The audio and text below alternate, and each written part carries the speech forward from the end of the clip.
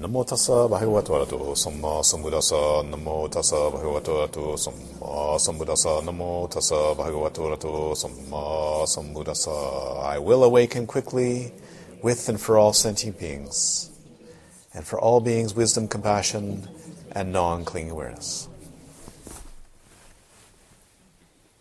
So for some of you, not very many, but for some of you, it's the last evening of teaching. I'd like to say how much I've enjoyed your presence here. It's a joy. So what a great group. So hopefully we'll be meeting again soon. Different places and different times. Thank you for all your contributions. In many ways.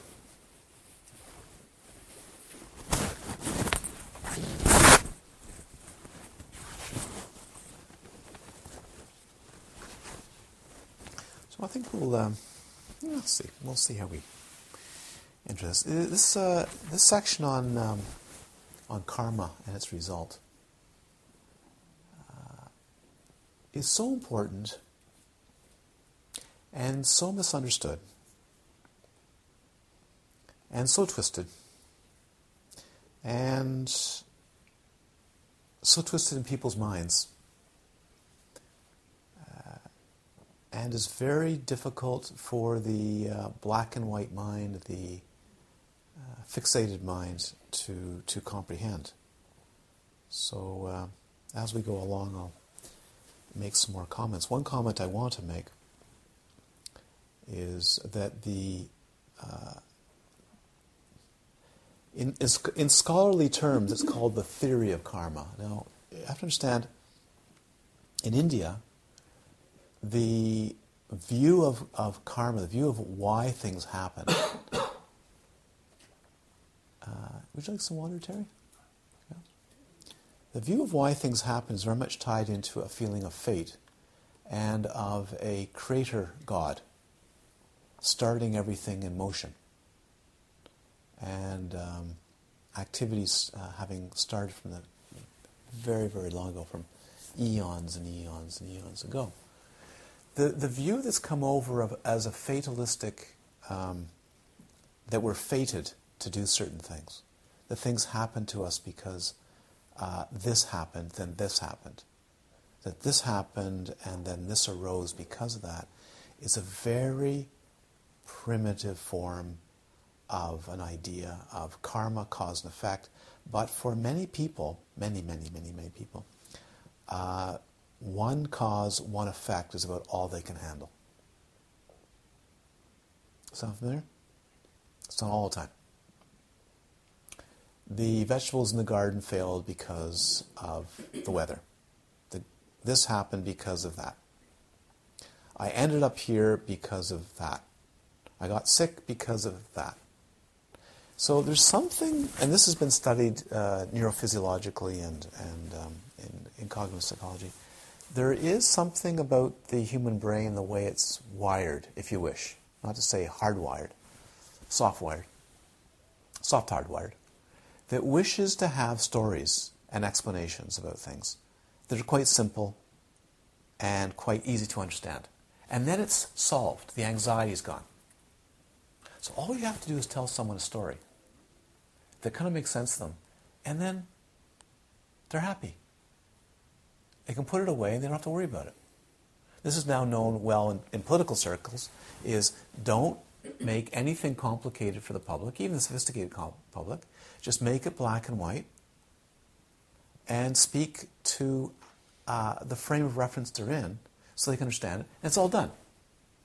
It can be an incredible lie. It can be nothing to do with it at all. It doesn't matter. It's solved because it's a simple explanation. You follow? But we do it all the time. The reason the house fell down was the reason. If you start introducing 200 or 300 causal relations, nobody except someone trained like that is going to want to even hear it. And the brain is going to rebel against it. I don't believe it. I don't want. Would you just give me one story?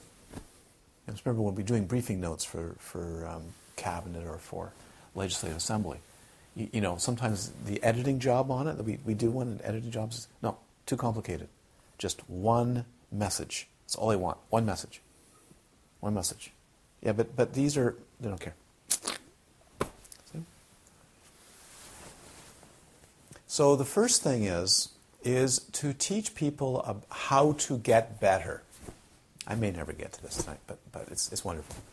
But how to become better human beings and come out of misery and begin to be able to even enter the life of Dharma to awaken requires actually a fairly wrenching view of life, which is, if it's too complex, people won't do it. But if it's, listen, what you do and what you think about sets up effects which will cause you harm and others harm, and it's indefinite when it ripens.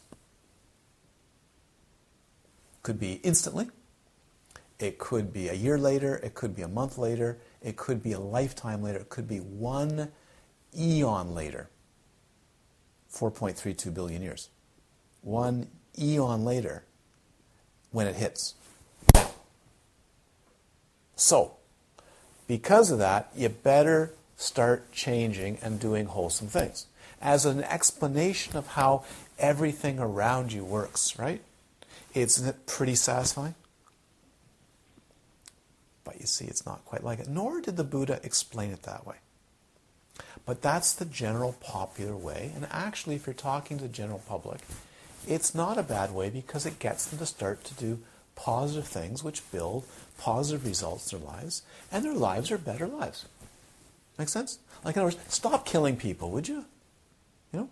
If you're talking to the would you stop killing people? Stop being a bandit. Stop being a murderer. Stop robbing people on the highway.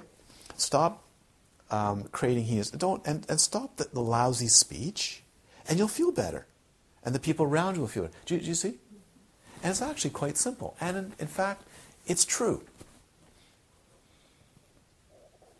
It's true. But you see, it's much more. It's deeper than that.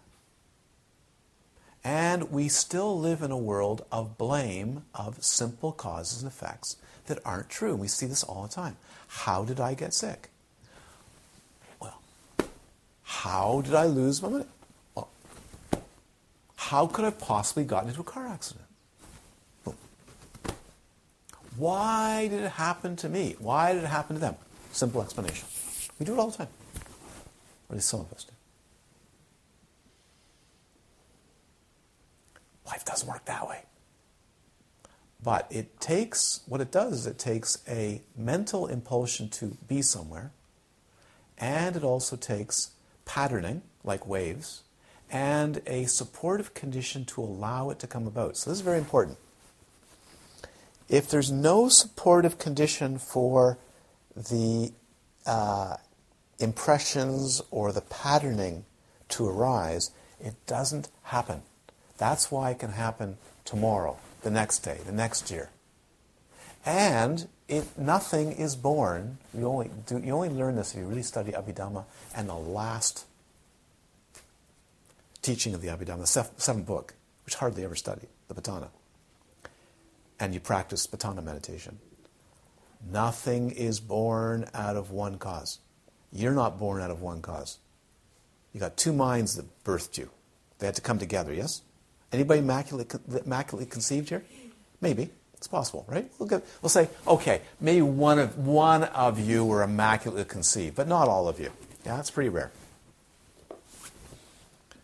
So first of all, it took two minds, and don't get into one mind business, two minds to have the conceiving ideas, right? To make love or have sex, which gave birth to a human being. That's just two. You have to have the right supporting circumstances. You have to have perhaps no contraception, but sometimes there is contraception. You have to have the right chemistry in the vagina. You have to have sperm that are motile. You have to have this, and you have to have that, and maybe the chemistry of the food you're eating isn't right, and the mental state, and so on, you see? It's vast, and the season, and the time of the month. So then you say, well, it's all you. It's not all you. Karma's not all about you. But then you still have to take responsibility for the major impulses and patterning of life. So when you think of karma, the word karma, it simply means kar. Actually, the root is K-R, kr, or kar, which is where our word kar comes from, C-A-R, which means kar, to move. So karma is karma, which means to move supportedly, a supported movement. Yeah? It's the activity, and there's a result called wapaka, this morning. So it's very important to understand that karma really is mental impressions laid out like maps, and the more you reinforce them with supporting circumstances like waves, eventually there will be tsunamis. Make sense? Mm-hmm. But it takes certain patterns of geology and coastal lines and all kinds of complicated factors to allow a tsunami to take place. So you can have some really bad thoughts for a long time, and they never ripen in this lifetime because the present supporting circumstances never came along. And you can hope like this your whole life, it never will. That's taking a big chance. So even at a neurophysiological level, just a plain, what we know about how the brain works, about how cognition works, cognition, knowing, how knowing works, how information works, it's actually quite straightforward on that level. We don't have to get too mystical at the moment. Is the patterns laid down that get reinforced by being in a certain environment, right? A present, what the Buddha called present supporting environment, will strengthen or weaken these patterns. Let me give you an example so you understand it, hopefully. If you drop a pebble in a pond, what happens? A calm pond. There are ripples. Ripples, yes? What happens if you put a rock in the way of the ripples? It breaks up. Mm-hmm. What happens if you put different patterns of rock? It can break up and it can get very tiny, and you may not even notice those ripples are there. So even though the pebble drops into the pond, the thought drops into the pond, the different kinds of environment and present supporting circumstances will change how that thought pattern, that map, actually gets printed out. Does it make sense? So give me an example. We're sitting around the table, having supper, and someone starts to be negative, once again, about the property situation on Galiano. Right, Nancy?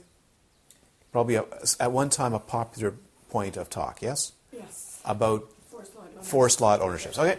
And it starts once again. I've been there, yeah? So I don't go out that much, okay? Okay, you sit down, forest lot ownership, how do you stand on it? And this sort of, and it can get very negative. Well, that's just like waves going out like this. But if there's no present supporting circumstance to support it, like all of a sudden, hey, did you hear about the new library project? Yeah, isn't that a great idea, right? We're going to build a new library in Gal, and it's a positive thing. Or, you know what we just did? We just built a garden, and we did this, and we put in this, and we used the extract of the coffee ground, or the water, from the bucket underneath the espresso machine, and we put it in the garden. It's great fertilizer. Is that right? So what happens to the ripples concerning the forest lot problem? And where do you stand on the forest lot problem? Against us or with us? Did you hear about the clown that was on Galiano Island last week? No, I didn't. It's a rock in the pond, and the waves are now being dispersed. Yes? It doesn't have a chance for that time. Did you understand how it works?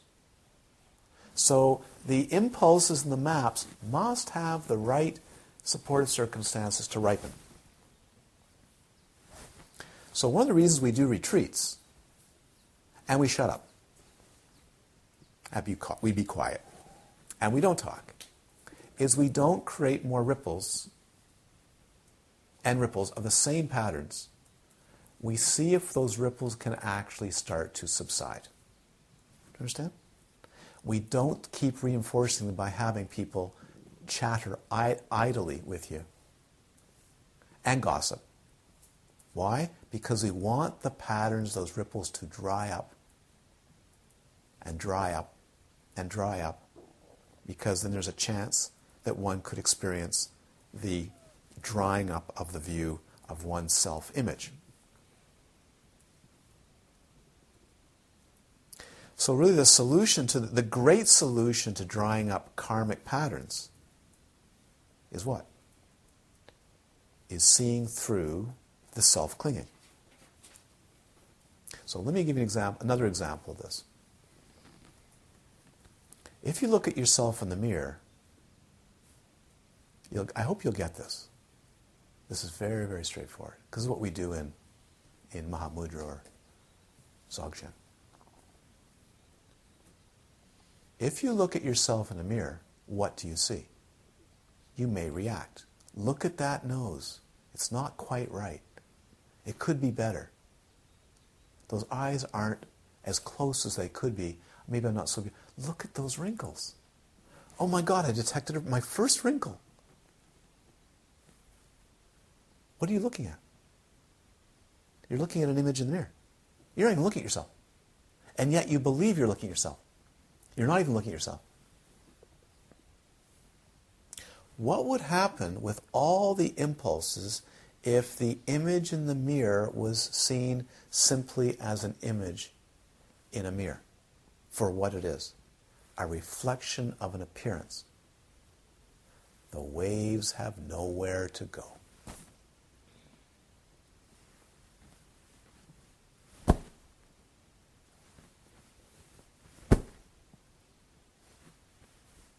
They stick to nothing. They only stick to that which is a mind creation.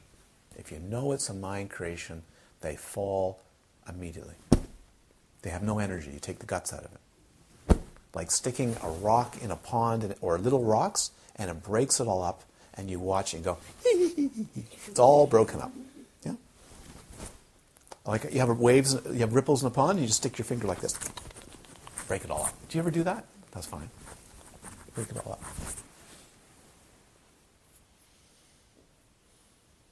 So, karma is actually at a more sophisticated meditative level, a teaching of interdependent origination, of which on one level it's like a chain, on another level, which is even deeper, it is hundreds of interconnecting fabrics of causality that give rise to any birthing.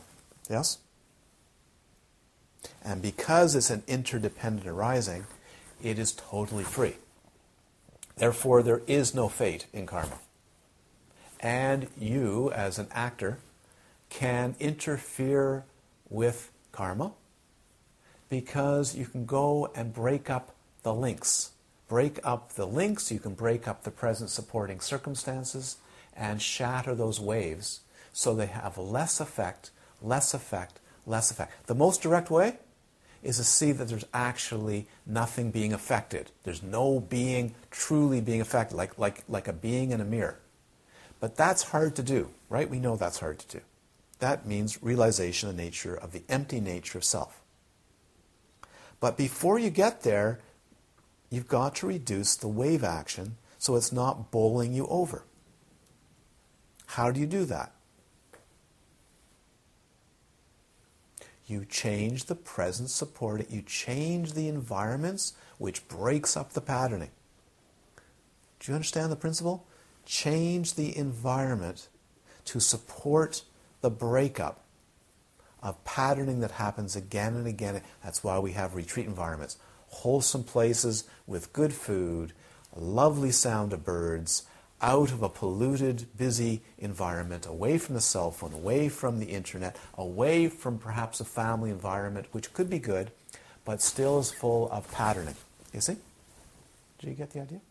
That's one way. And then we, by awareness and mindfulness, which must be done, we start to interfere with the wave actions that emanate out. Things like you catch yourself. Well, I couldn't be ever... You remember that famous moment? Well, closer and closer to what?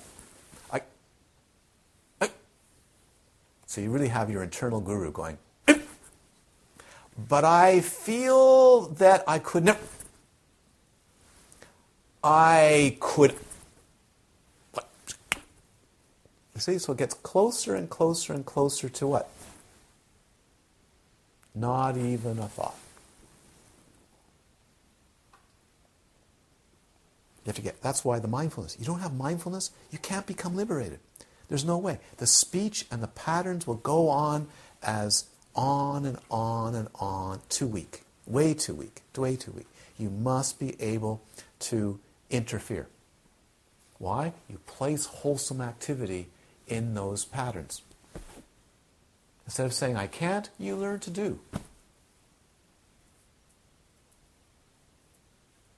You do good things for people.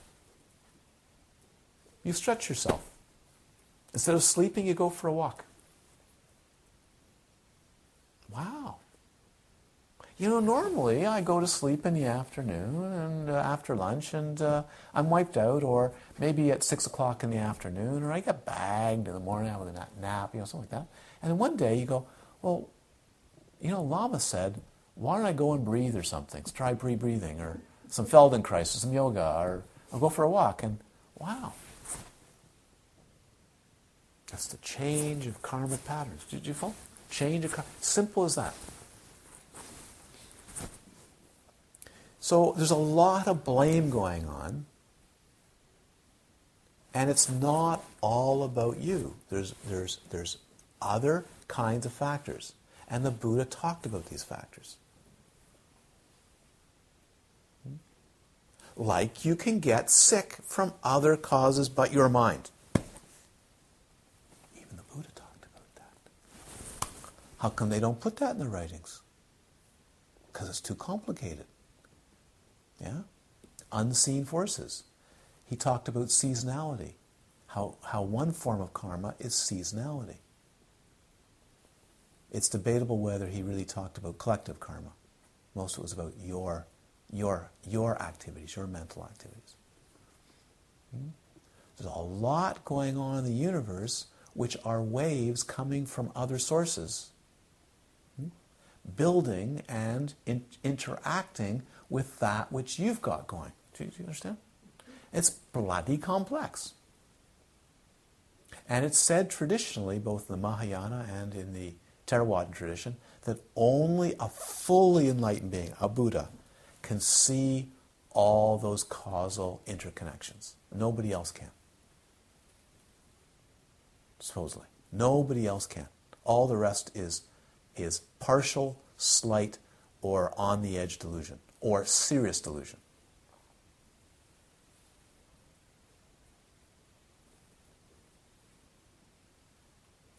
So this teaching in the book is strong medicine for delusional minds, but they need simple rules to follow. Do you see? It's utterly compassionate. Utterly compassionate. Give me a rule I can follow. Right. Stop doing anything bad. Here's what the bad things are. Well, tell me, what's a bad thing? You're sophisticated, right? At least you might have an inkling of what a bad thing is. A lot of people, well, what's a bad thing? Well, robbing's bad. Stealing's bad. Stealing little things is bad. Taking little things is bad. So you see in the text, really bad, not so bad, mediocrely bad, and tiny bad. You see how they do it? But that training is necessary because the mindfulness isn't high enough to be able to spend the time going, wow, I just caught a subtle mind tone that taints every time I eat in a negative way.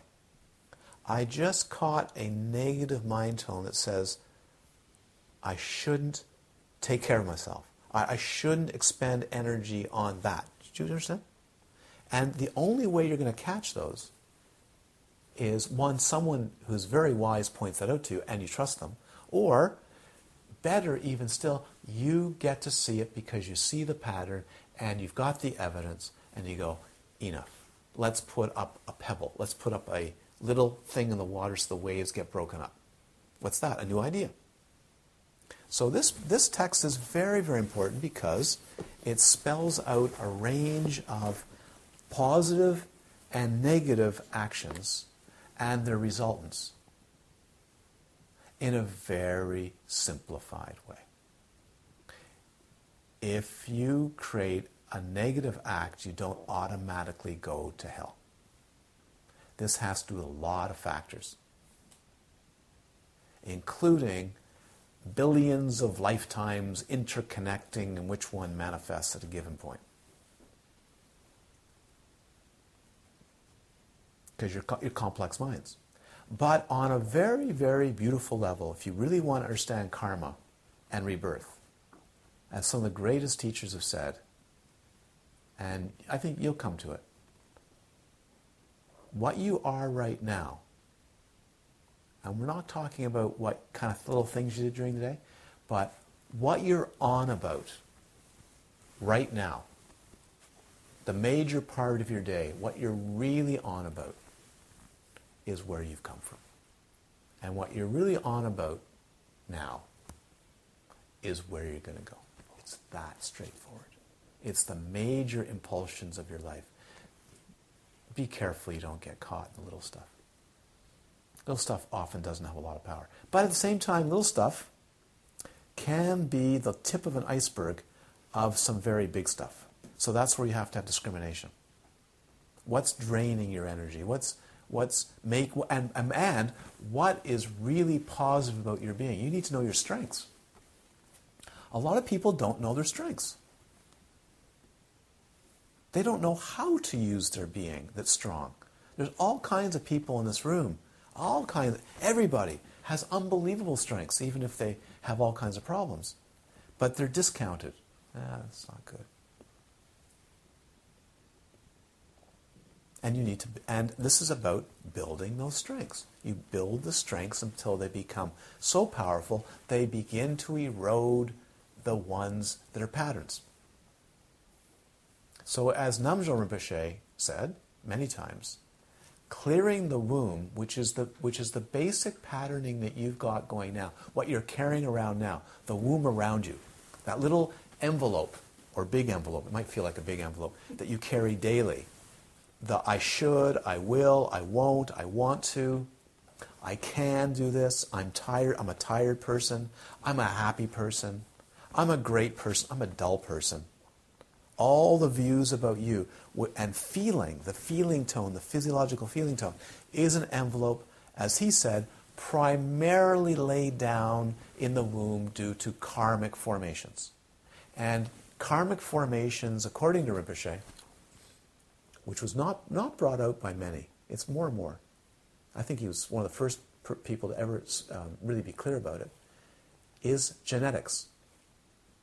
You've got profoundly strong genetic coding in you mixed with waves and waves of mental maps and pre-existing mental maps and maps that are brought in this lifetime, all mixing together to shape the emanation, the formation, the manifestation that you call and other people call you, which are temporary bubblings of this vast interpenetration of genetic coding, genetic predispositions. Like some of you carry right now genes that give you a predisposition for heart failure. Sorry, but it's true. It doesn't mean they'll ever manifest in this life. They may. They may not. And you can have pretty crummy mind states, and they still won't. It's that complex.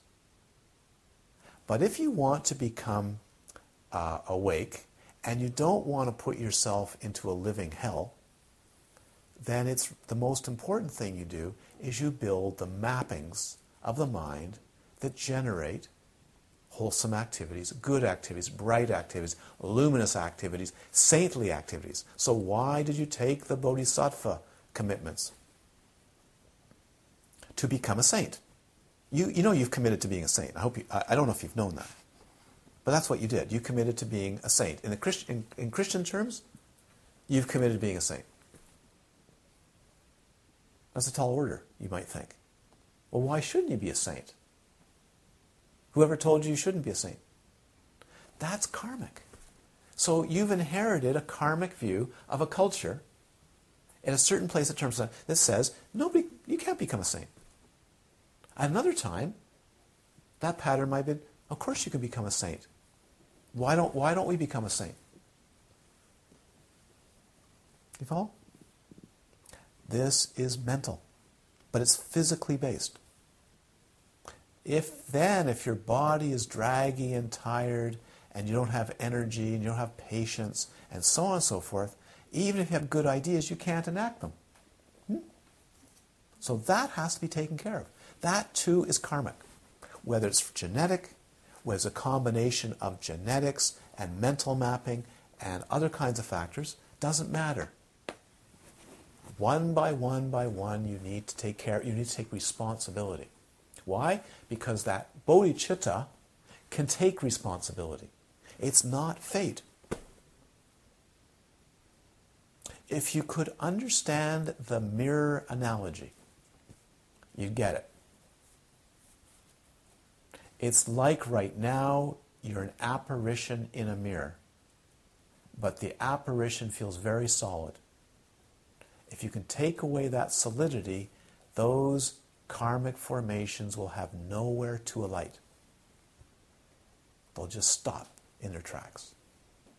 But all the references to the 5 skandhas of your feelings, your body, your mind, your formations, your perceptions, all day long is like looking in a mirror and poking your finger at the image in the mirror saying, that's me.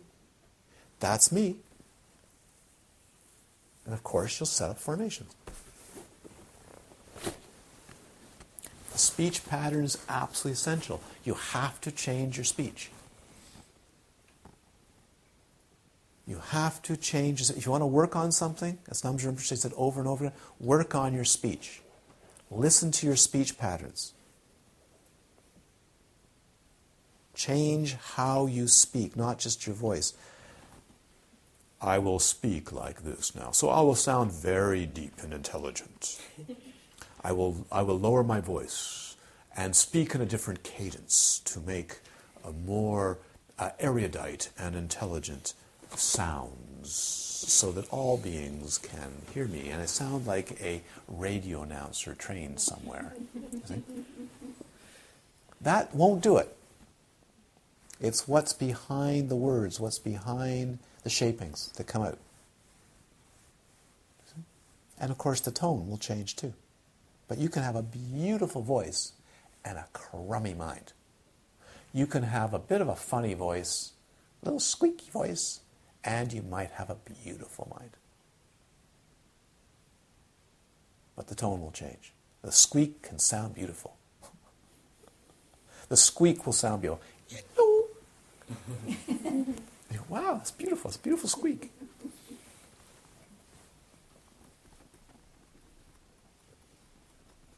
What is presented here is a wake-up call, which is not, you might see it's complex, but it's basically A goes to B, right? C goes to D. but it's vastly interconnected. And Gampopa would have known that. As a fully awakened being, he would have known how vast this is. But why this? Because something's got to get people to wake up. And at a very basic level, it's absolutely dead on teaching. Those patterns that are unwholesome create more patterns that are unwholesome. When you get yourself into a knot and you're pissed off, you poison yourself, you create more maps of that, and that's what you get to know how to do and behave. It lays down patterns. Even if you don't want to, it lays down patterns. We know this. You should know that. And if you allow yourself to be in an environment that supports those patterns, you're really in trouble. Either with a partner that supports it or doesn't want anything to do with it. That's what goes on a lot, right? Mm-hmm. Your dear partner wants nothing to do with it. You go see your therapist, thank you. Nothing, because they can't do anything with it. Yeah? Your family doesn't do anything about it. Your friends don't do anything about it because they don't want to hurt your feelings, because they'll lose you as a friend. How often do I hear that? If I tell my friend honestly, I'll lose him as a friend.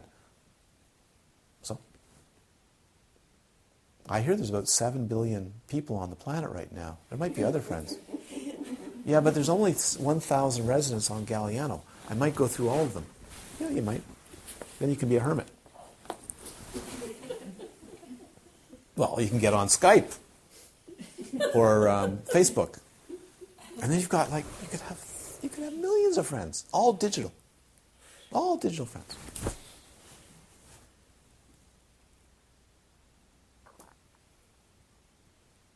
Does it make any sense? Yeah.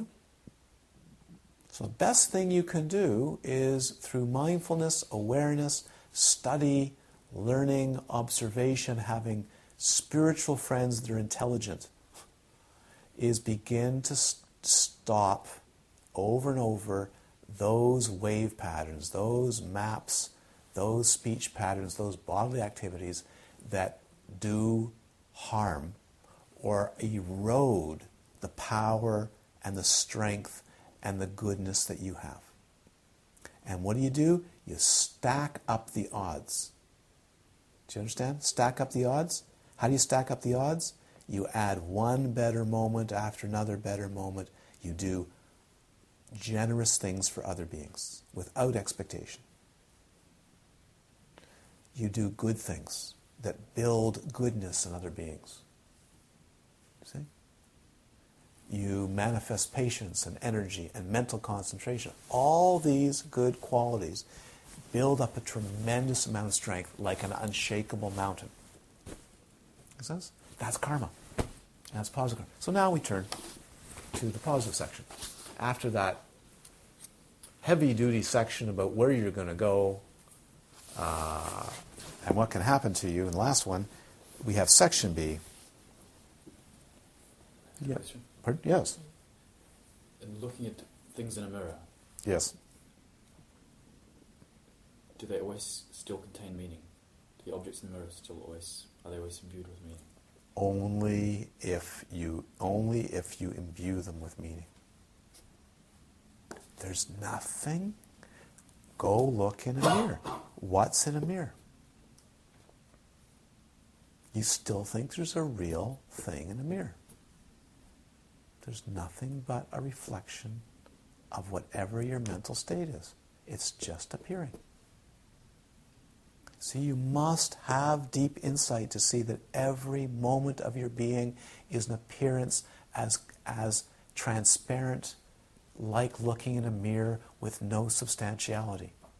It must break, it must snap. Otherwise the clinging is massive. And it hurts. Or it's pleasurable. Pleasurable, hurt, pleasurable, hurt, pleasurable, hurt, pleasurable, hurt. But nothing's being affected. Only thing that happens is you get secretions appearing. And the secretions appear real, they feel real. And you keep identifying the sensations of your body, the appearance of your body, the feelings in your body, the perceptions as your perceptions. There's my birdies. You know, I hear that song? Those are my birdies. It's my bird feeder. It's my garden. It's my property. It's my land. It's my arborvitae tree. And you're all my students. How many students? How many students? They're all my students. No, your appearances in the mind. That's it. Beautiful appearances. Temporarily rising and then vanishing, like wave motions. The belief that it's actually a solid entity is what produces this karma. Unravel that, you unravel it. But how do you get there? You have to build a wholesome being. If you don't build a wholesome being that's strong, you can't do it. Because every time you look in the mirror, you'll see yourself. You do not. You simply see a reflection that's not actually yourself. Go test it out. You don't see yourself in a mirror. You don't even see yourself straightforwardly in a mirror. You fill in the gaps and think you see yourself in a mirror. Nobody sees themselves in a mirror. And mirrors don't even reflect what they show accurately. So, go look in a mirror and see that all what you see in a mirror is your own mind creation. Okay, I'm going to carry on. Meritorious karma and its result.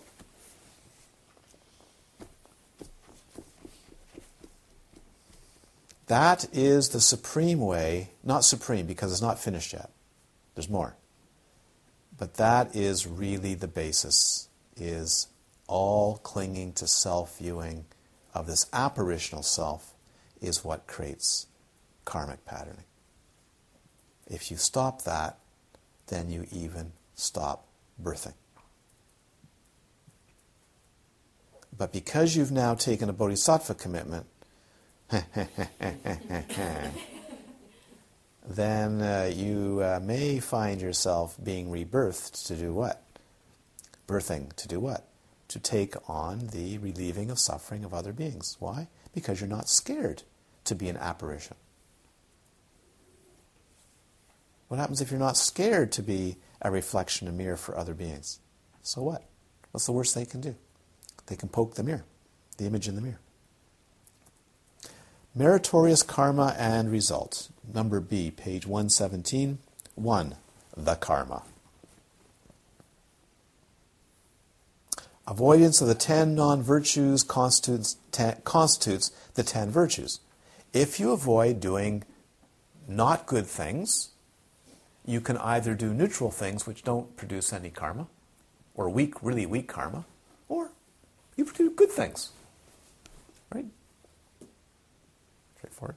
Furthermore, living in accordance with virtuous activity means protecting the lives of others, practicing great generosity, maintaining moral ethics, speaking truth, harmonizing those who are unfriendly, speaking peacefully and politely, speaking meaningfully, practicing the reduction of attachment, and development of contentment, practicing loving kindness and so forth, and engaging in the perfect meaning. That means engaging in reality or what actually is Dharma. All of these activities are going to be spelled out in future chapters, which is called the antidote. Okay? So the next chapter, if you've looked, I think you probably have, the next chapter is loving kindness and compassion. So now you're going to turn on the afterburners of good activity by more and more vaster and vaster loving kindness, which is the basis, and compassion, providing the basis for the arising of wisdom, which cuts the root of suffering. Number 2, the results. Virtuous actions also have 3 results. Quote, the result of maturation of the act is that one will be born in the human or God realms of the desire world. The, quote, result similar to the cause is that one will experience a long life by avoiding taking life and so forth as related to all the rest. And the general result of the force is that by avoiding taking life, one will be born in a good place with strong properties, a special environment, and so forth as related to all the rest. what this means is always think of karma or kamma as a force, that mental intent. As the Buddha said, I say ye, O bhikkhus, quote directly, I say ye, O bhikkhus, chaitana, which is intent, is kamma, direct quote. Right?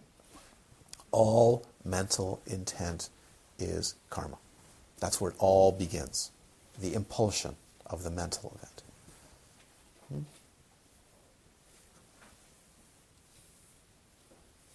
So it's like a force. Remember I said this morning? It's like a force. If you can feel that force, this is why we really slow down in meditation. Have you ever felt that force like someone's got hands on your back and pushing you? Mm-hmm. Ever felt that experience? Mm-hmm. It's quite something, isn't it? Like you're actually being propelled, there's actual hands behind you and shoving you out the door, shoving you to the refrigerator at 1 o'clock in the morning, shoving you here, shoving you there, driving you here. That's the unbeknownst to you, your own mental, what they call the unconscious. Your own maps of mental impression driving you here, driving you. But the consciousness is split. And because there isn't sufficient mindfulness, you don't know it's your own mental impressions pushing you. How did I get here? How did this happen? God darn it, I can't believe it. How did I ever get pregnant? How did I get this job? Why am I in this relationship? And why am I even on retreat?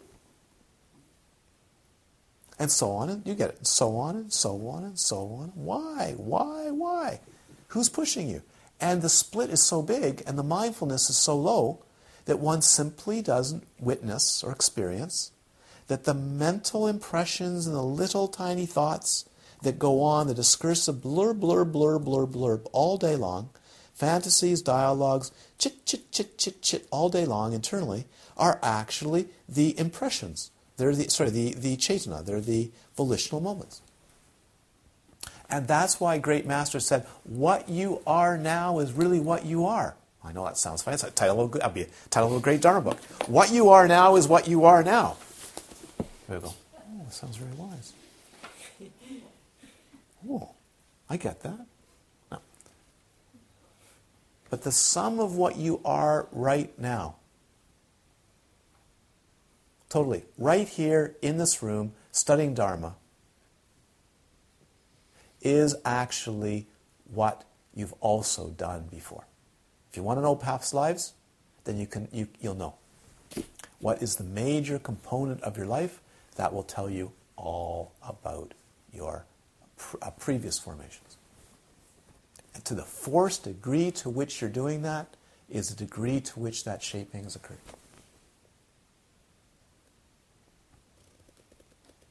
And it's going to say a lot about where, not you, where that consciousness is going to go.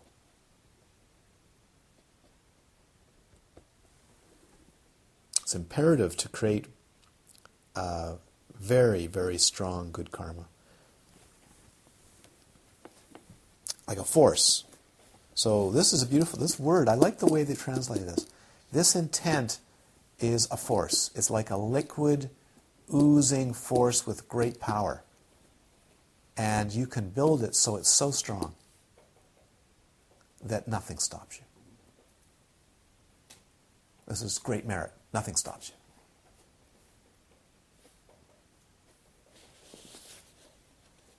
It's beautiful. I remember living with Namsha Rinpoche and also living with Karmapa for a short time. The force of those beings enacting things like a royal command. And boy, does it get done.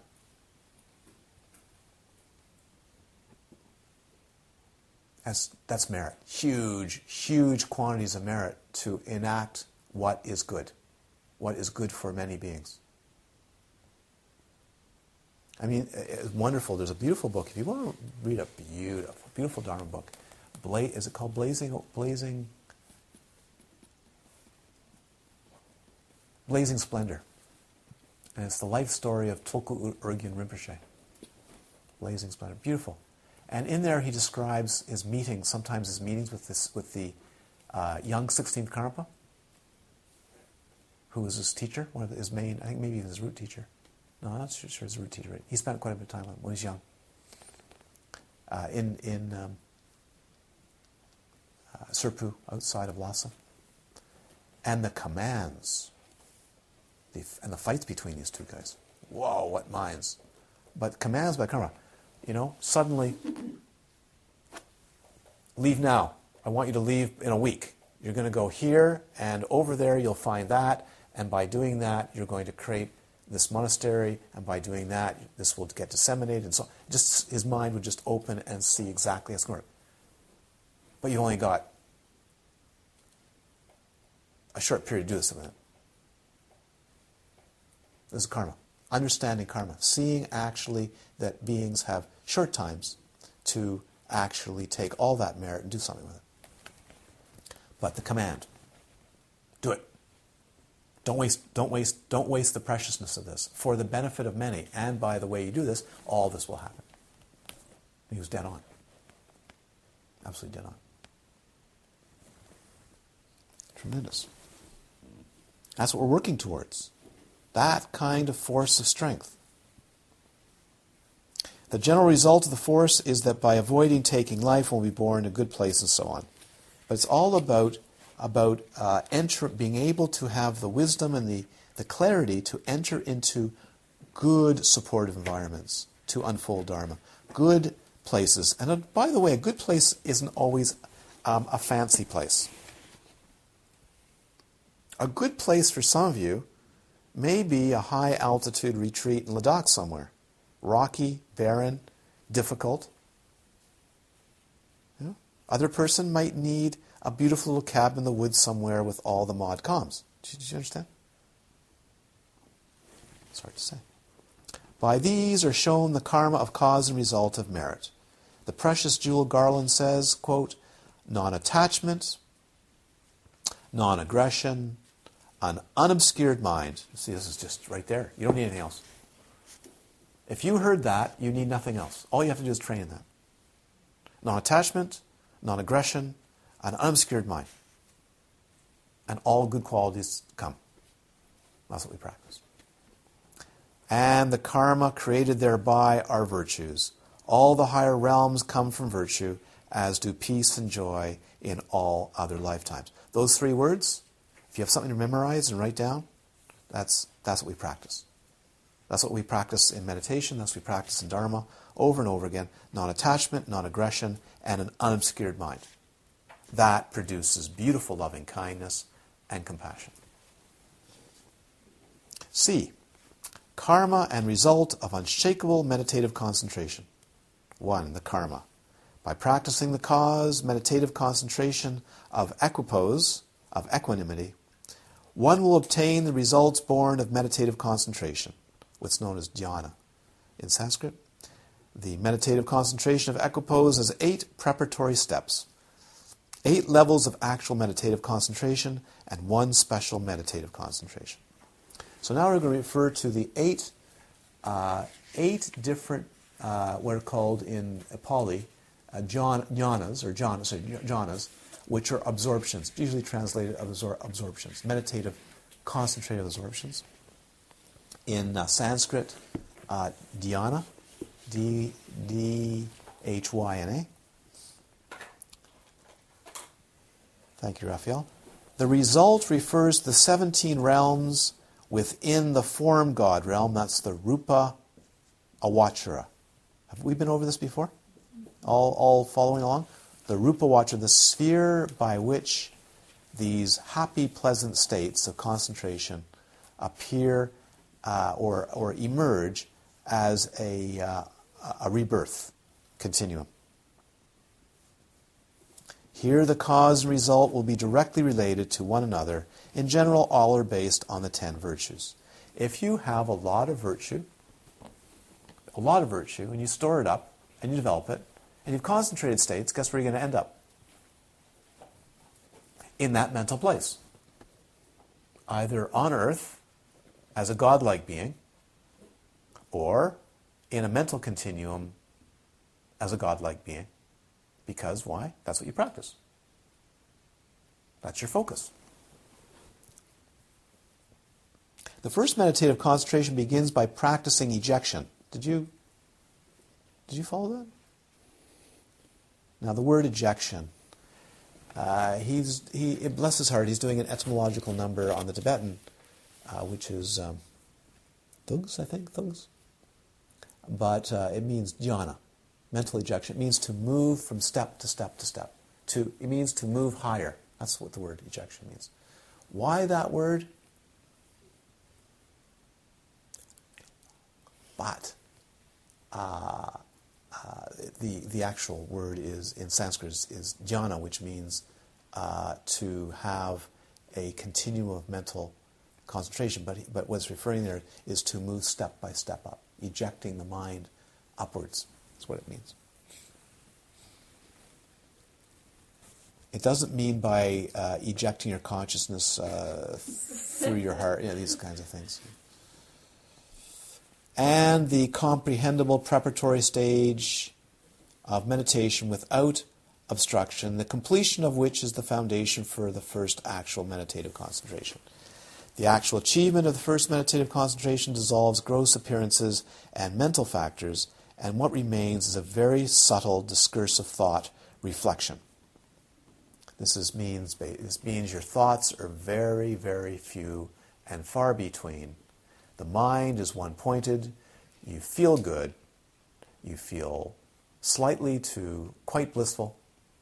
But basically you're able to be with whatever object it is for sustained periods of time, and it feels darn good. Yes? But there's very little thought. At this time, we could do a really proper job, as Namjon Rinpoche would say on this, but I'm not going to. Okay, I want you to look at the text. It's got the terms it's actually only got a few of the terms, but it really is Vitaka, Vichara, Sukha, Piti, Sukha, and Ekagata. You could write those down. And that is the order by which... So first of all, you put all of them down. This is I'll tell you how it works. So basically you have 5 factors. Those 5 factors are present when there's mental concentration. What happens is as you eject, cool word, wouldn't quite, as you move from one concentration to another, you eject out the previous factor. And by removing the previous, as it says in the old text, the Pali text, removing a factor brings you to the next level. So you don't really eject, you remove a factor, and then you find that the consciousness moves to the next level.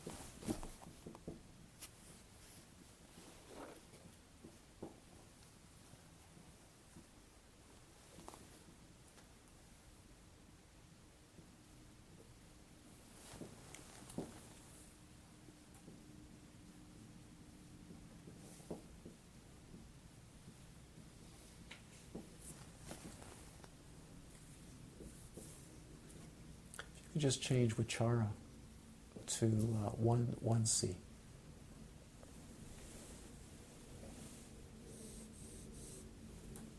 No H. Yeah.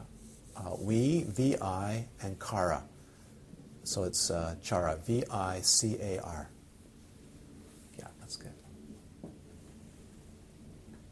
Excellent. Anything further here?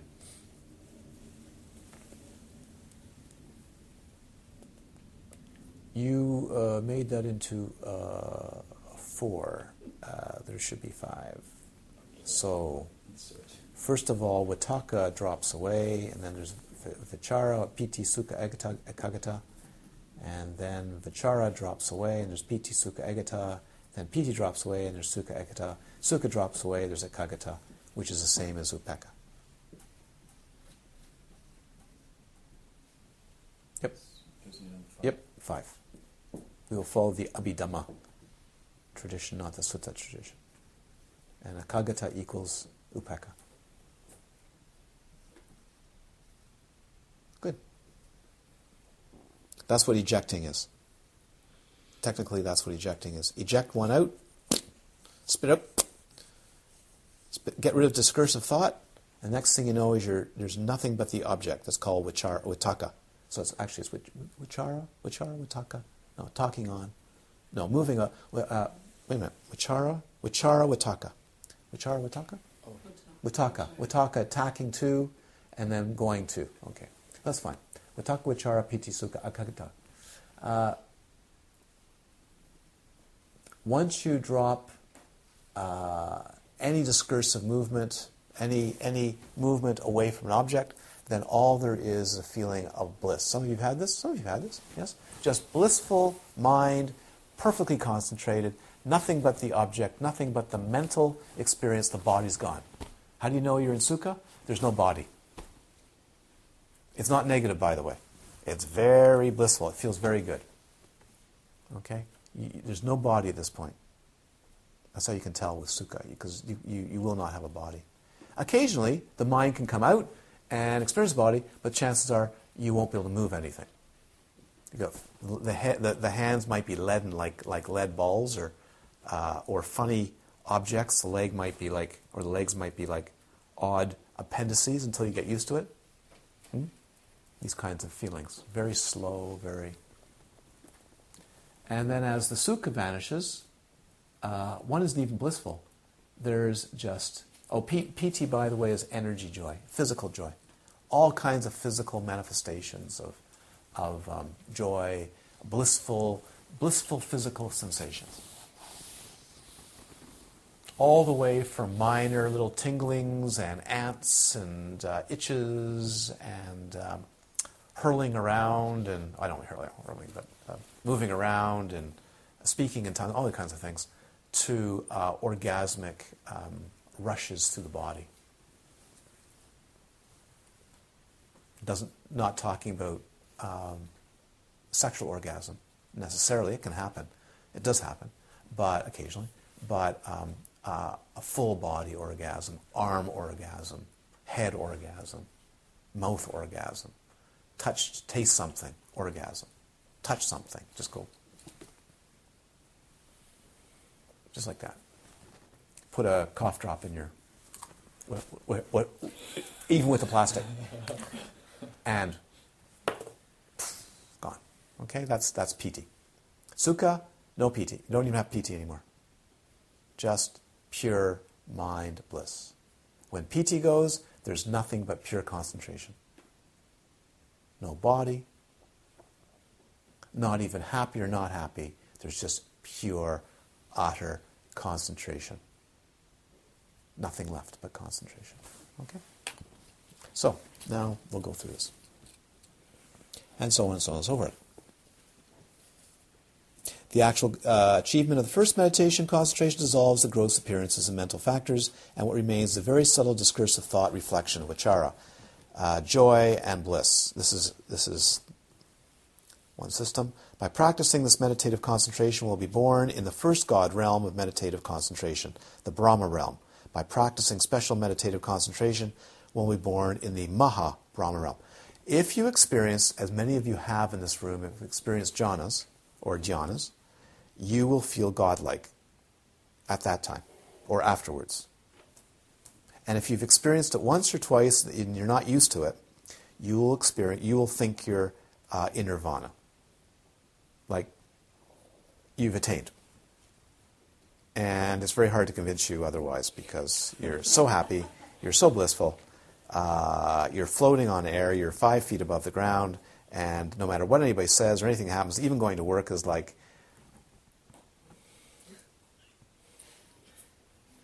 and if it's really strong and it's full jhana, it can last a week. Just, hi, how are you? Fine.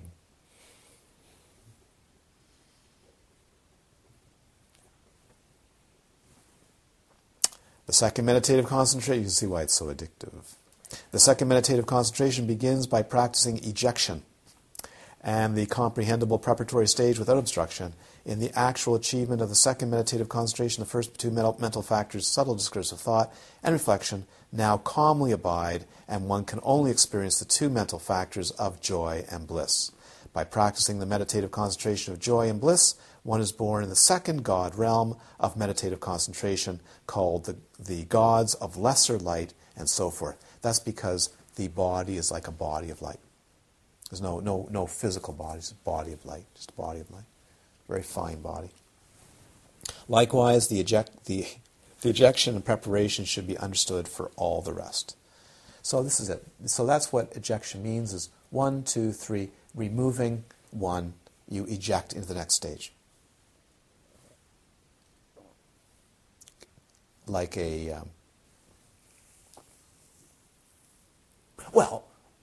like the ejection of one stage of a rocket from the other. See? So you've got the full rocket going up into the atmosphere, maybe up to 20 kilometers, and then there's a separation. The big boosters go down, and there's an ejection of the next stage. Sounds very male and phallic, doesn't it? Were you thinking that as a psycho? You weren't. I bet you were.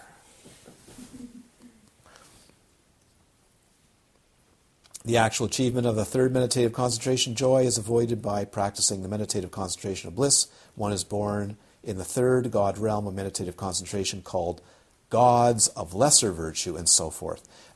He uses a word here called avoid. So joy is avoided. And actually that's the technique that's used. So you have to identify where the impediment is for the next ejection. So by clinging to joy, which is piti, you don't get to sukha and ekagata. If you cling to sukha, which is no body, just blissful absorption, no thought, you won't get to ekagata. You see? So you actually have to avoid, learn to avoid, come back out, learn to avoid the sticking points, the clinging. Okay, and so forth. The fourth meditative concentration is the practice of avoiding subtle discursive thought, reflection, joy, and bliss. You eliminate discursive thought, reflection, joy, and bliss. Upon completion of the fourth meditative concentration, one will be born in the fourth God realm of meditative concentration called without cloud. No clouds. Just sky. Just open sky.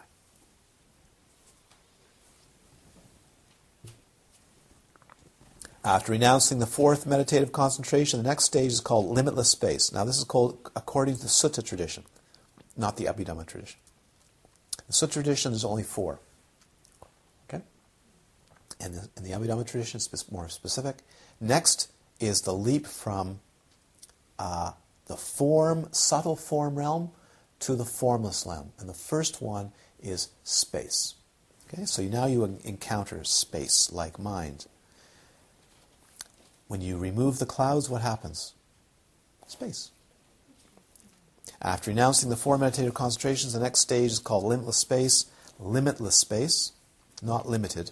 That's in the first set of 1, 2, 3, 4, 5.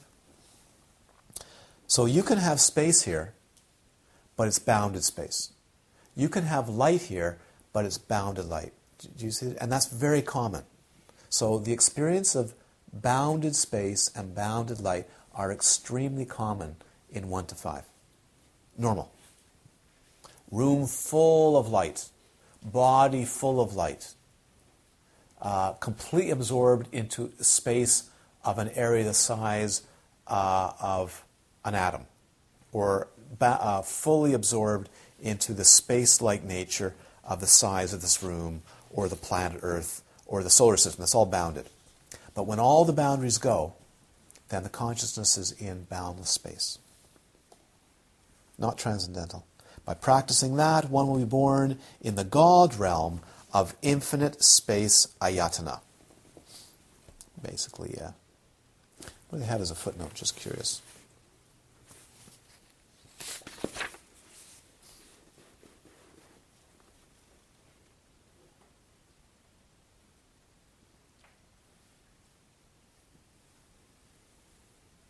Yeah, using ayatana as a base. I wonder why. It should be infinite space, like acharya as a base. It's okay. Renouncing that results in the state of limitless consciousness. So, boundless space, you can write these down, boundless space, boundless consciousness. By the way, they usually happen together. They flip back and forth very fast. Boundless space is encountered usually first, then boundless consciousness. That's basically consciousness without any boundaries at all.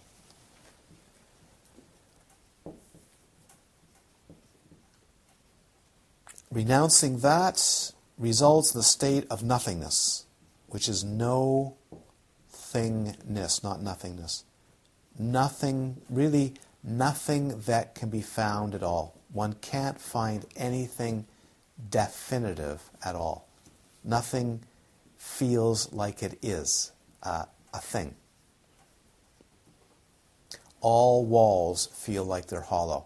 There's nothing there. One actually often doesn't see anything. One just experiences nothing at all.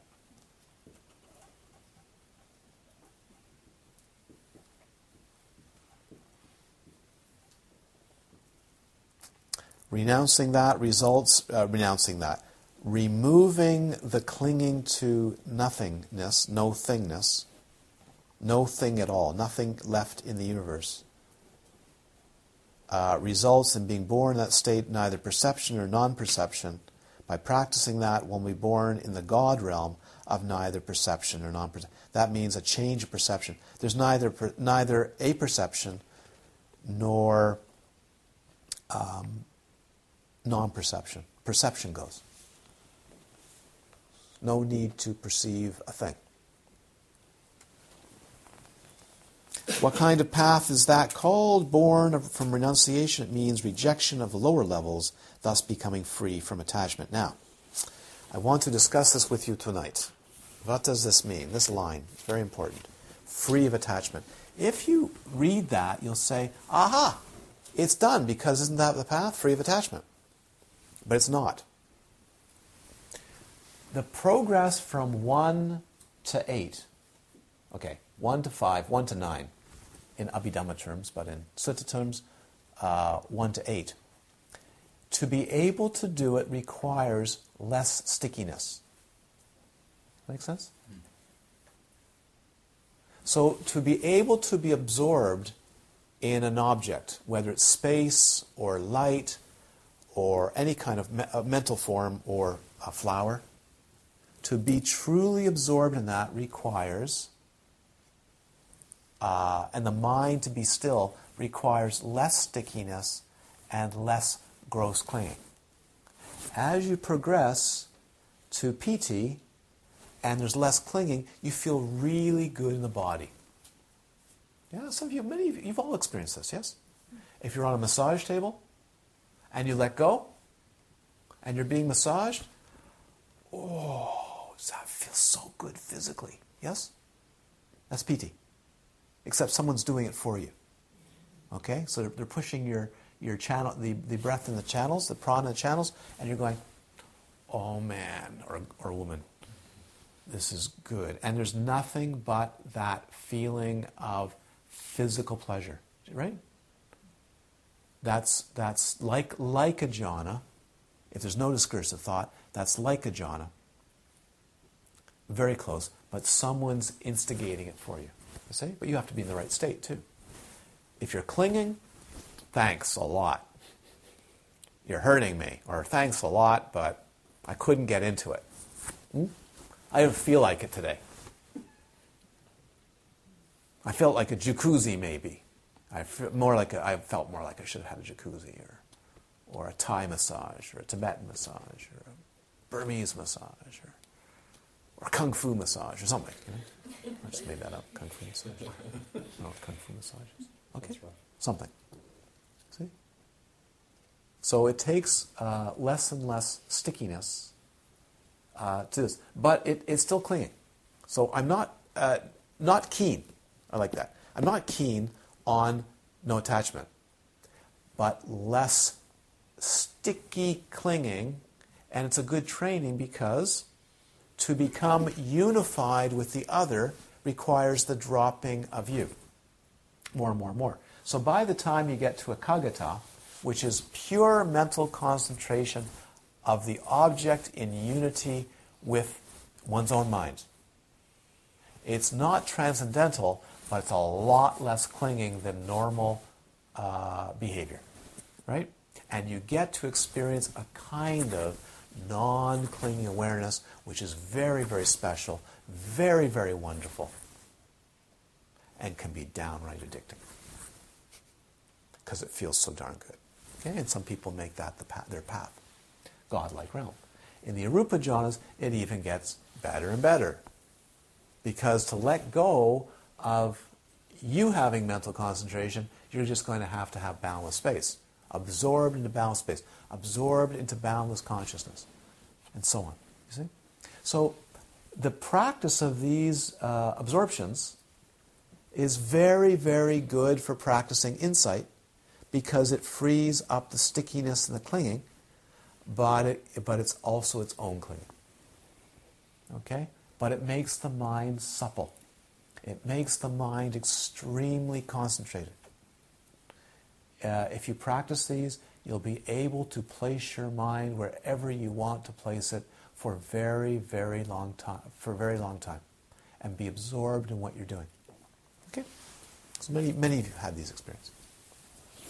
Some have a proclivity to this, some do not.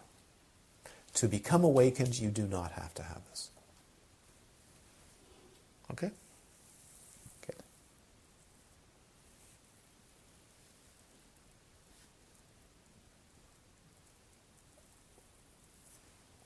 Later, when the absorption has been fully actualized, they are not brought into the mind. The last one is so named because there is very little perception. Perception's gone. Extraordinary feeling. No more perceiving whatsoever. Not even perceiving you, not perceiving mind, not perceiving at all. No sensing. Not even mind perception. Although there is no clear perception, there is also not none. Because there is something going on. There's a recording, a trace. Generally, all 8 of these actual meditative concentrations are based on a one-pointed, virtuous mind. This is the explanation of the karma, cause, and result of the unshakable meditative concentration. The precious Jewel Garland says, by the infinite meditative concentration and formlessness, one will experience the bliss of Brahma, God-like realm, and so forth. So if you remember from the biography of Gampopa, when Gampopa met Milarepa, Gampopa at that point was able to remain in a meditative absorption for 1 week. No thought. No thought, blissful, clear, perfectly absorbed for an entire week without moving. Okay? What level that was at of these, it doesn't say. And of course Milarepa said, that's nice. But so what, buddy?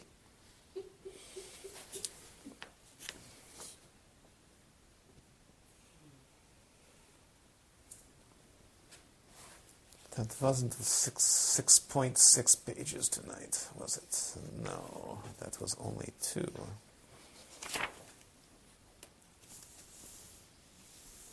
Could actually read right through to the end, couldn't I?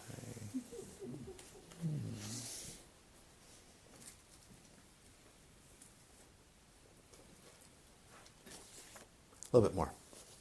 Ascription, number 3. This third category, ascription of karma, means that you experience results of the karma you create. Results will ripen in the skandhas related to the actor and not to others. This means that the what you lay down will end up ripening in the 5 skandhas.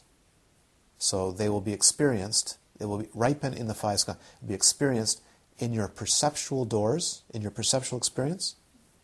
That means you see fuzzy things, or because you don't want to see clear things, or you see pink elephants, these kinds of things, or you can't hear, not because maybe genetically, but because you don't want to hear, or you don't want to hear certain things. You know, I think women say that about guys sometimes. Have you heard that?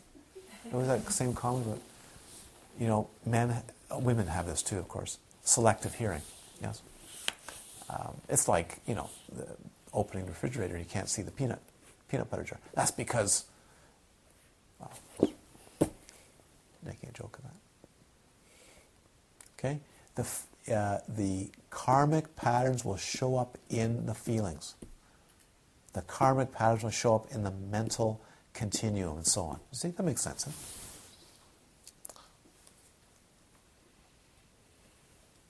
It just means one will experience the maturation of the karma one has created. It means it's going to be in you, not in others. This has been a big debate. Since the Buddha passed away, after the Buddha passed away, this became a big debate. Where does karma, I haven't asked that. Where does karma happen? If this karma is a thing, where does it happen? If it's a force, where is it located? How can karma or activities go from one lifetime to another lifetime? And whose karma is it? And if you say, Idante punyakamang asawaki wahangho tu, and dedicate merit, how can you dedicate merit for others? How can you share your karmic activity? So according to some scholars, in the time of the Buddha, although that goes right back to the time of the Buddha, there was no sharing of merit. You could not share your merit. I don't agree with that, not from what I understand. But you can't share your karma. It's your karma. You can't share your merit by giving it to somebody else. Interesting. Yes. Well, doesn't it make no sense if you sort of buy into the truth of no separate self? Then who's to say that your karma is yours in the first place, in some sense? Okay, give me another one. If there's only interbeing, yes, then how could it be other that karma could be shared? Yeah, but that interbeing is a modern term, a modern invention. So in many, many writings and many, many discourses, karma is an individual activity. And actually no mention of collective karma. Collective karma came later. So how can you share your merit? By the way, I'm agreeing with you. I'm just saying. So this particular karma is not the karma of others, right? Thus the sutra says that karma is created by that is created by Devadatta will not mature in the earth, water, and so forth, but that karma will ripen in the skandhas and the ayatana, that's the base of all the mental arisings of that particular individual. To whom else would the karma result? In other words, when Devadatta, who is the Buddha's cousin, this is what it refers to, tried to murder the Buddha because the Buddha would not make the order vegetarian. The karma that of that mental formation ripened in Devadatta, not in the earth, not in the plants, not in the sky, and not in other beings. It ripened in Devadatta's mind stream. That's what they're referring to. There's many beings that say, well, these people did this, therefore it's affecting all of us. But is it? Is it actually in your mind stream? The imprints are laid in your mind stream. The effects may be on other people, but it's not your karmic traces. Do you follow? That's what they're trying to point out. Be careful that you don't make up a mystical thing, is that because so-and-so did that, I'm now affected, and that's my karma. They're trying to get you away from that. You might be interconnected to them, but you don't get their imprints. Just because there was a murder in the community doesn't now necessarily mean you're infected by a murderous pattern in your mind. Do you understand? You're not infected like a virus. That's what this means. And the rocks aren't infected. The water's not infected, unless they put something in the water. Understand? So people go, well, there's a vibration of that, and it bothers me. But that's not your imprinting of your mind. If you make it your imprinting, are you hearing this? If you make it your imprinting by projection, it will become your imprinting. If you now have emotional affect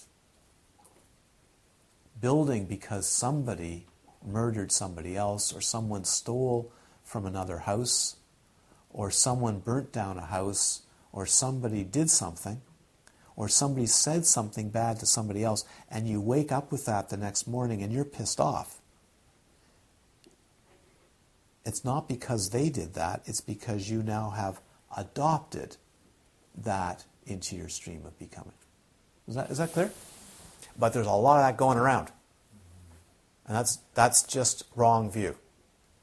They made me do it. I'm now infected by psychotic activities. That's psychosis. Yeah. Strict result, number 4. The fourth category means that one will experience happiness and suffering without mistake through the results of virtuous and non-virtuous karma. One will experience happiness through the accumulation of virtue. By accumulating non-virtue, one will experience the result of suffering. Also, the collection of the Abhidharma says, quote, "What does strict result of karma mean? One experiences the maturation of the karma one has created.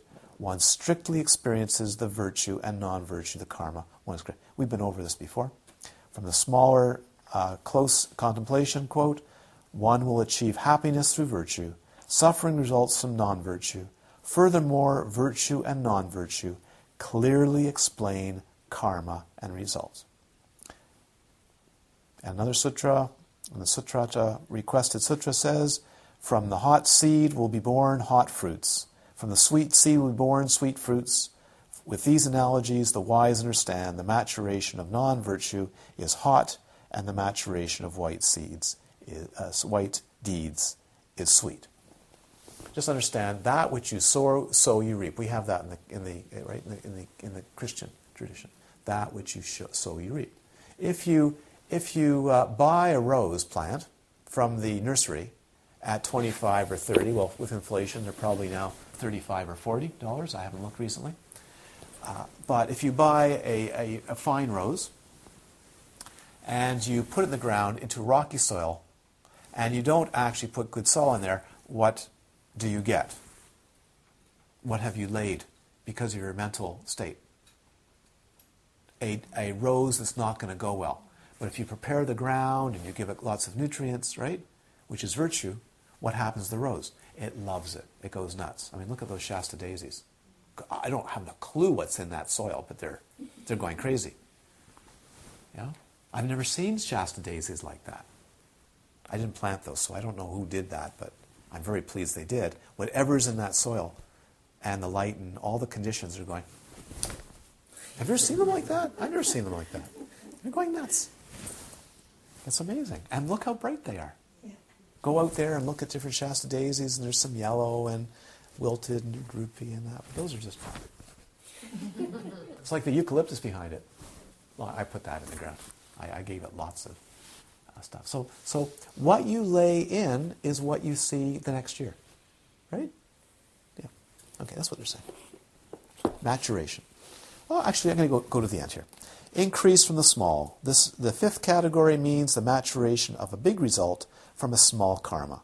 For example, regarding non-virtuous deeds, it is said that one will experience a kalpa in the hell realm for each instant of negative thought. Did you hear that? Each instant of negative thought will land you for a kalpa, 4.32 billion years in hell.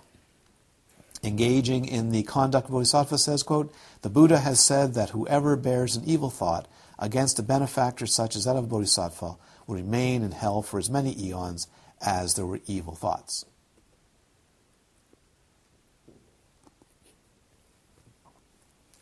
By one or two instances of negative speech, one experiences suffering for 500 lifetimes and so forth. The verses spoken intentionally say, even from a small non-virtue, there will be a great fear in the next life and the source of all sufferings, like poison entering into the stomach. By even a small virtuous action, a great result will ripen. The verses spoken intentionally say, quote, even if one creates small merits, it will lead to great happiness in the next life. One will achieve a great benefit like a prosperous harvest. Now, may I make a statement about that, please?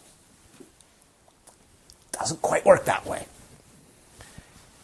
If you have a very, very weak mind and you do something very small negatively, it has a tremendous impact and will ripen.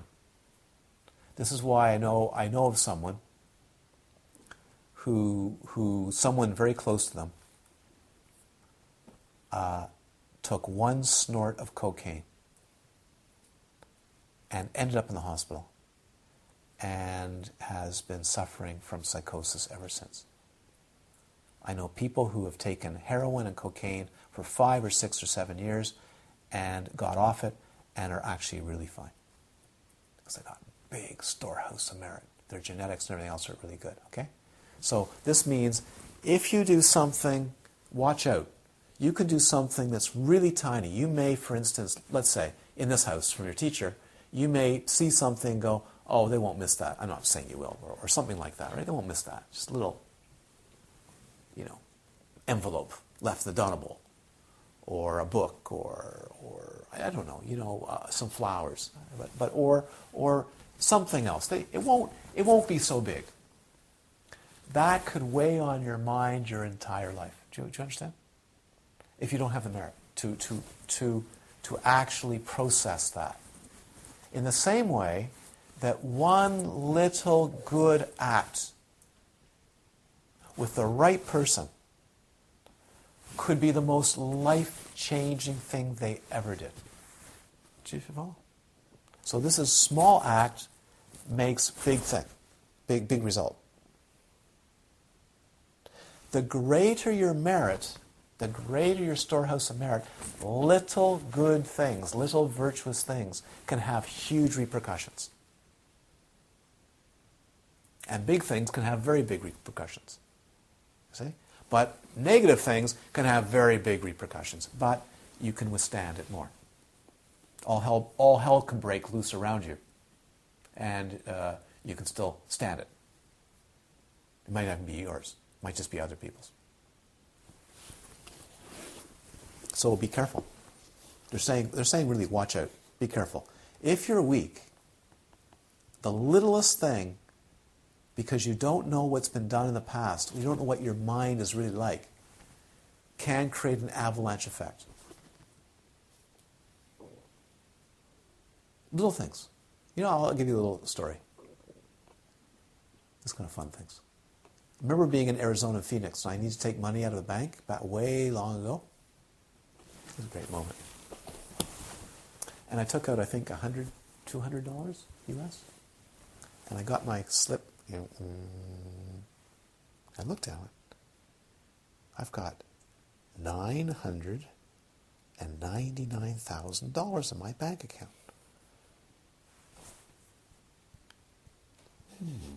I wonder if I should take out a few thousand.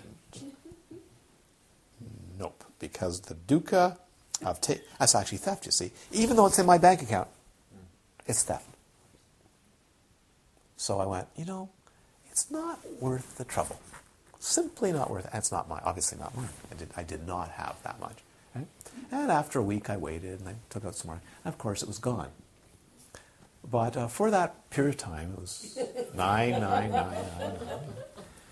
But you can see somebody doing that, yes? You can see somebody going, well, who's really going to notice if I take out 5,000? Wow, so what? It's my money right now.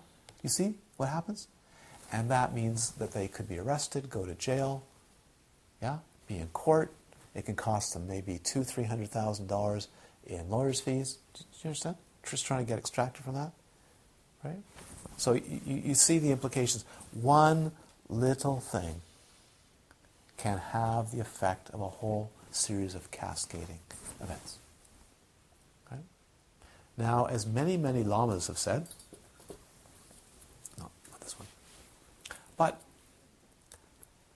life is difficult enough of the effects of other things on you as it is, with even if you're virtuous.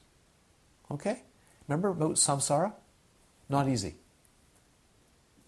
So how strong you are is how virtuous, and how good your karmic formation is how well you will withstand the vicissitudes, the movements of samsara that are to do with not even your karmic formations. Yeah?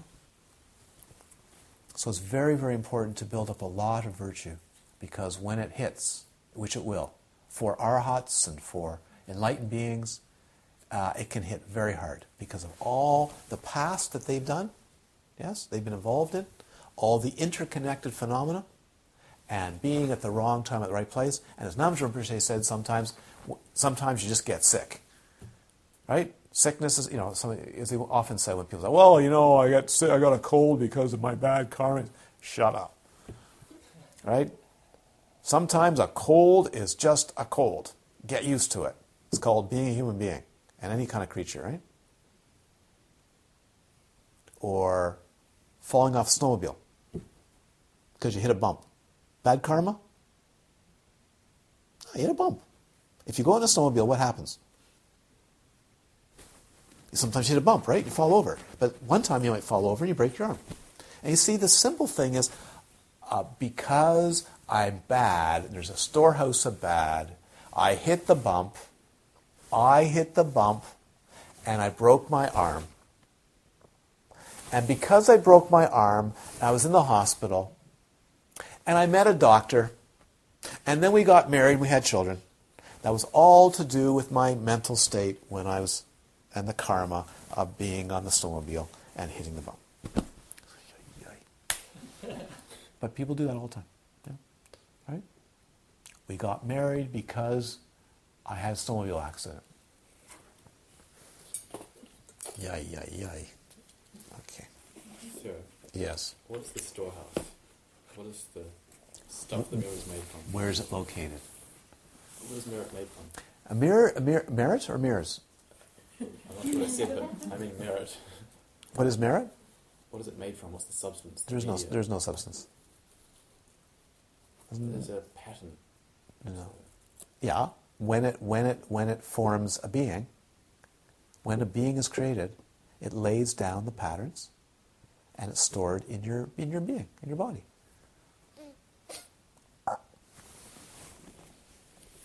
But is that located anywhere? And can you pin it down? I suppose we could go in there and do some brain surgery. Okay, I'm closer.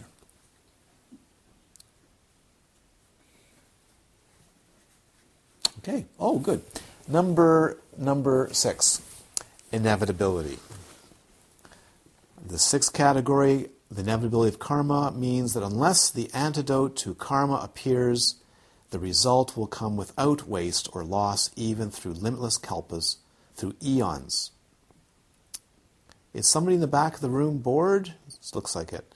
Through limitless kalpas have passed, karma may lie dormant for a long time, but somehow when it meets with the proper conditions, the result will come out. So you watch for those conditions. Yeah? That's what it means. So do you understand? Life can throw any kind of conditions at you at any time. That's what I was saying to Patricia the other day. Right? What was I saying? Expect the unexpected. You never know in your next moment where you never expected that to happen.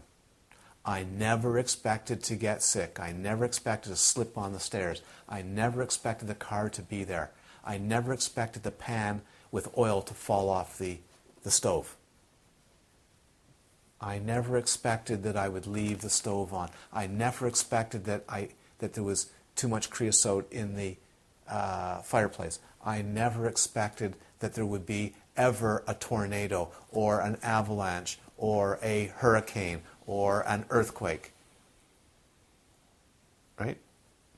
Or a death in the family, or that my loved one could die suddenly without me.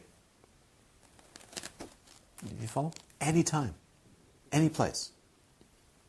So what they're saying here is, when that happens, the wave action of all the previous karma is going to come into effect, and how you react is what's important. Does it make sense? How you react is what's important, and that's why you have to purify right down to the ground, to the ayatana. The ayatana, the storehouse of all mental formations. Why? Because you never know when they're going to pop up and react. Someone could come along and you could be walking down the corridor in the house and they say, boo! You could have a heart attack. Or, boo! You might strike out and go, oh! Like that. Hit them in the face, they punch you back, and you're dead. That's happened, by the way.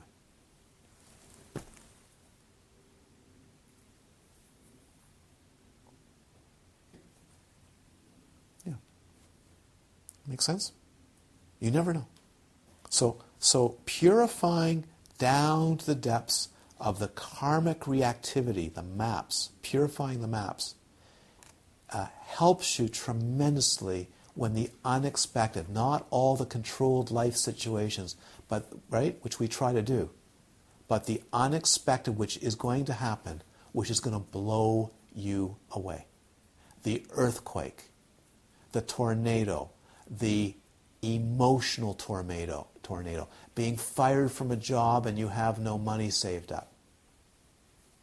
The financial system crashes. You have no access to your Visa card, no access to your bank account. All the satellites around the planet are fried. Can that happen? You bet it could happen any moment.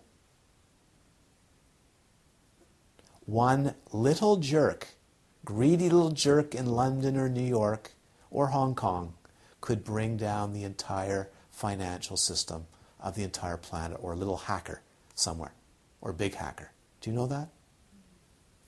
Completely. You won't have access to anything.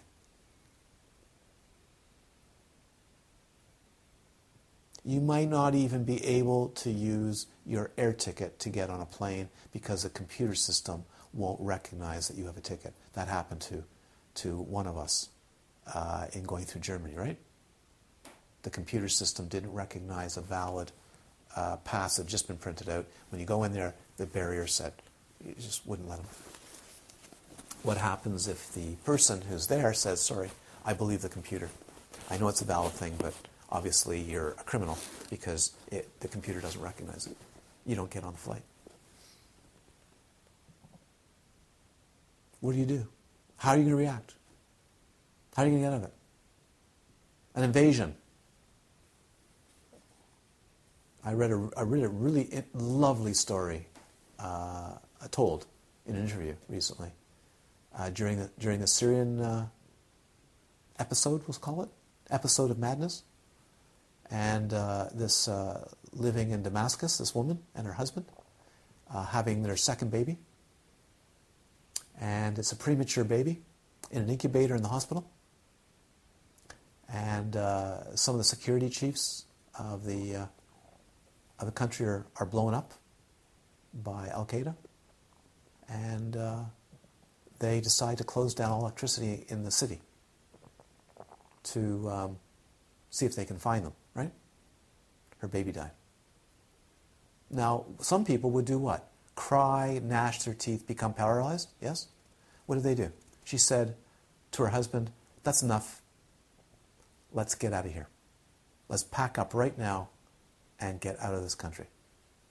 And they packed up their stuff and they drove checkpoint after checkpoint after checkpoint, got through bombings and fires and military things, went over the Turkish border and said, that's enough. This is, see? So different mind, which is karmic imprinting, will react to a situation differently. Instead of having a collapse and nervous breakdown because her baby died in the hospital, that day or that night, the next day, they packed up their stuff and said, that's enough, we leave. The sign is there. Other person, they stay. Yes, did you see? Did you get it? So we're sitting here thinking, what? Everything's fine right now, right? Nothing's going to happen. I'm not going to do anything wrong. Nothing's going to happen. That's not true, is it? You don't know when.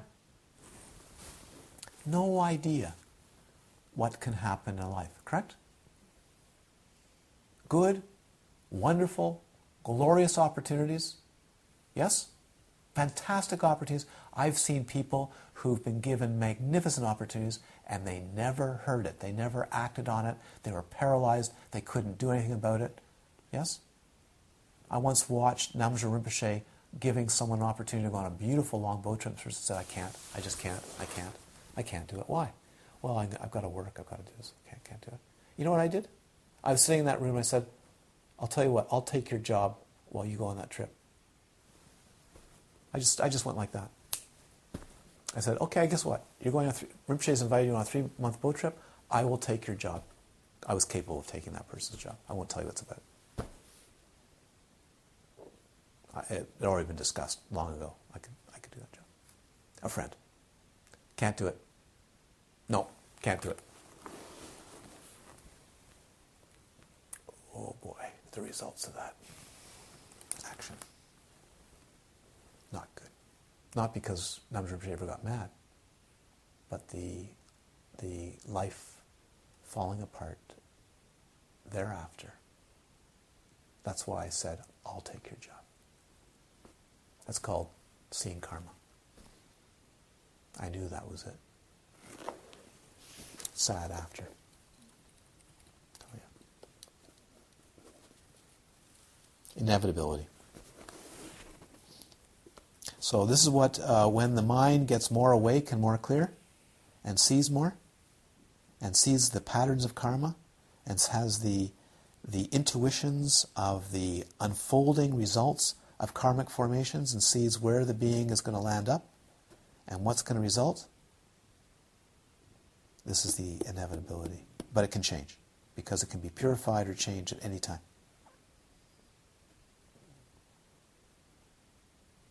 So you never know which conditions you'll meet, positive and negative. Thus one becomes afraid of the suffering of samsara and gains confidence in karma and results. So do you understand? If you don't understand karma and how it unfolds, it's hell. And you miss incredible opportunities for growth. The person that says, oh, I've got time, I can go on retreats. Oh, I've got time to be with my teacher. Oh, I've got time to practice. I've got time, or this or that. It's okay.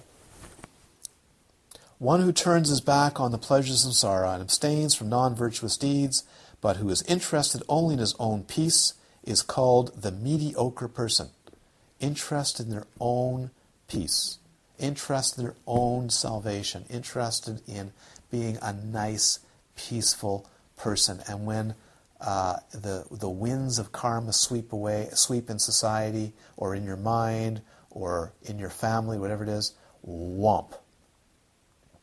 As is said, one can cultivate the mind of a mediocre person. By the way, all of you took a commitment the other day to not being a mediocre person, but becoming a saint. For an example, we're almost finished this page. See the 7 daughters of King Kriya. I think that's listed back here. The Sutra of 100 Karmas says, all the karmas of all the beings will not be lost even in 100 kalpas. When all the cause and conditions come together, the result will mature. The smaller type of close contemplation says, quote, it is possible even for the fire to become cold. It is possible for even the wind to be leashed by a rope. It is possible even for the sun and moon to fall to the ground. What does that mean? The sun and moon to fall to the ground. Even those two may expire. All that has to happen is a black hole needs to come in and suck out the sun. Just like that. The moon, it's already had one major collision. It just needs another, right? When's that going to happen? You don't know. Boom. What would happen if we lost the moon? Or it broke up?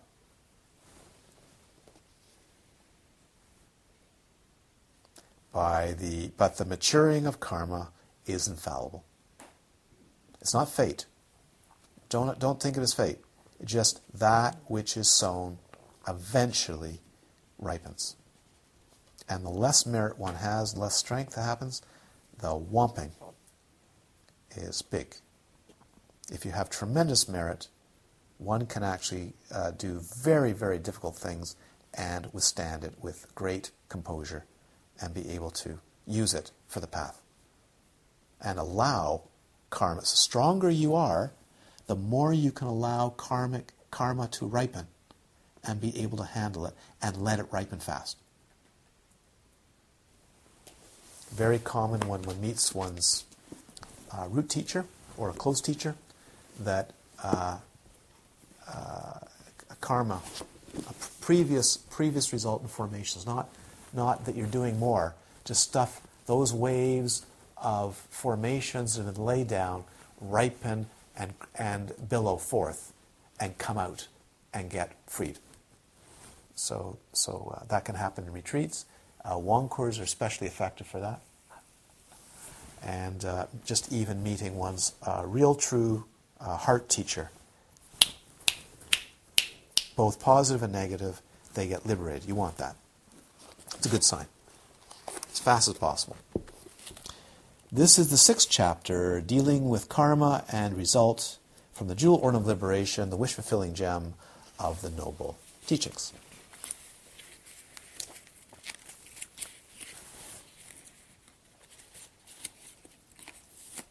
Okay, fairly straightforward. Just gain 3 pages. You did it. Some blanks. Thank God for publishing. There's some blanks in there. I didn't count the blanks, so there's surprises. Okay, let's take a morning to practice, and we'll see you tomorrow night here. Yes, we good?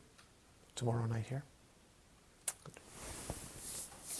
So if you could read ahead for loving kindness and compassion, and deepen your meditation in whichever way you can. And I'd like to say again goodbye to those lovely beings that are leaving us, and we'll sing more of Nancy too, and hopefully others come on over if you want. And thank you so much for being here, part of this community, and strengthening, being a part and strengthening everybody. It's wonderful. Thank you. By this powerful activity of sharing Dharma, may it lead to the cessation of the sufferings and delusions of all beings. Idante punyakamang asawakiwang hodu, idante punyakamang asawakiwang hodu, idante punyakamang asawakiwang hodu. Sebe sata sukhantu, may all beings well and happy, may all beings be established in a continuity of freedom, perfect union of wisdom and compassion, and the full manifestation of Buddhahood. Many blessings to all beings, many blessings, many blessings, many blessings.